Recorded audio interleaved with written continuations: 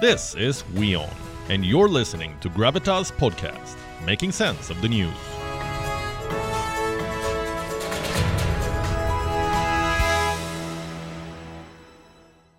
We were hoping for a positive start to the week. Unfortunately, that was not to be. The Indian markets opened on a downward spiral. The Nifty ended up losing 311 points. The Sensex, more than 950 points. A lot of eerie words are being thrown around, like Monday mayhem, bloodbath on the Lal Street. But what exactly led to this, and what does it mean for you? Let me explain. Put together, investors lost a lot of money today. Nearly 7 lakh crore rupees. That is $85 billion. And this did not start on Monday. The last working day, Friday, was equally bad. Investors lost nearly $49 billion. So that is 2 really bad days for the Indian markets.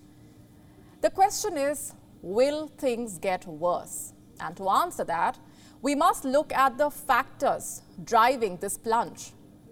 The first is the resurgent dollar.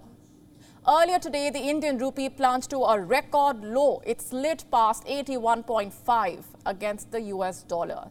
This is the lowest level in the history of the Indian currency. What explains this slide? The economic uncertainty. During such times, investors prefer safety more than anything else. So they look at the dollar. It is considered to be safer than any currency in the world. When more people seek out the dollar, its value also increases. Simple logic. Higher the demand, higher the price. But for other currencies, this means depreciation. Take the British pound, for example. It has fallen to an all-time low against the dollar. The euro is at the lowest in 20 years. The Japanese yen is nearing its 24-year low. What does this mean for the markets? It means investors will not be interested anymore. They will take their money out of these markets and invest in safer avenues abroad. And it's already happening in India. On Friday, foreign institutional investors removed a chunk of their money from the Indian markets. How much money am I talking about? Nearly 2,900 crore rupees. Remember, that's in one day alone. All of these indicators point in one direction, a recession. Experts have already started sounding warnings. We earlier told you what Nouriel Roubini had said. He is a noted economist who had predicted the 2008 recession. He had another prophecy, and I'm afraid it's not good. Roubini says the world could face a long and ugly recession. Other agencies reflect this doomed forecast, like the OECD, the Organization for Economic Cooperation and Development. They have a new report that's out. Let me tell you about the key takeaways. The global economy is expected to grow by 2.2% in 2023. Their first projection was 2.8%. So they have slashed it by 60 points. The Eurozone is expected to be the worst hit. Their GDP growth this year is projected at 3.1%. But next year, it could slow down to 0.3%. And if that happens, Europe could spend some part of 2023 in recession. Within Europe, Germany is the worst affected. Its GDP is expected to contract 0.7% next year. And there is a reason why Europe is expected to face the worst of it. In one word, energy. Their pivot from Russian gas is not going well. European countries have been forced to ration ahead of the winter. They are turning off air conditioners, regulating heaters, even switching off the street lights. Such rationing tactics inevitably slow the economy down. So at this rate, Europe could slip into a recession next year. What about the rest of the world? Well, a recession in Europe will likely be exported elsewhere. Take the US, for instance. Their GDP is expected to grow 1.5% in 2022. But next year, it is expected to slow to 0.5%. So maybe not a recession, but a lot of economic pain. And that pain will be felt all over the world, including in India. If the West slips into a recession, people in India will also feel the pinch. Fewer investments, fewer jobs, fewer exports.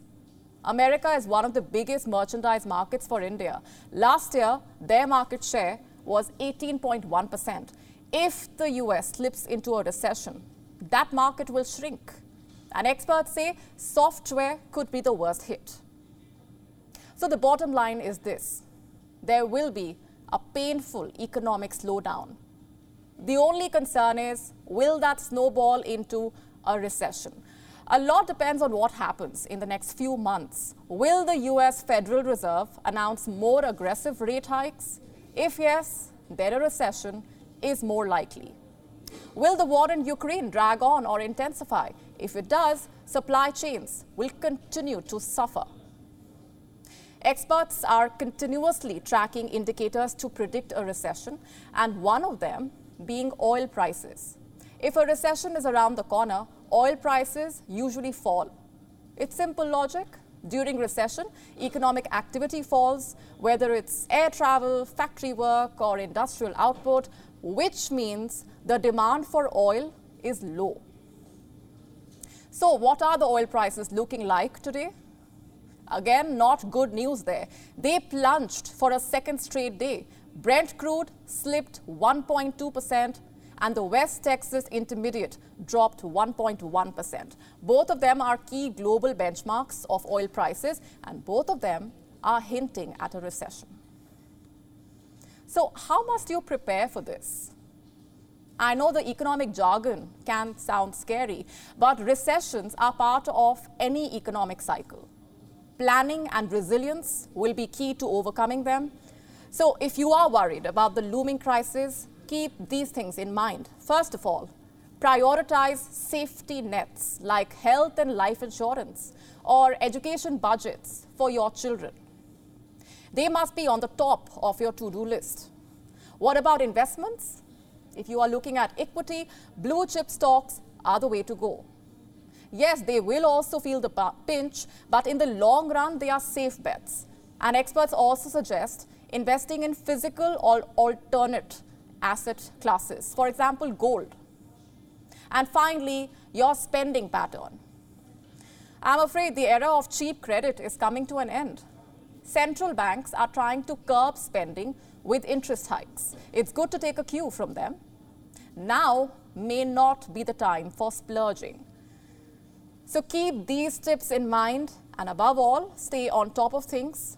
Make sure you are planning your finances more carefully this year.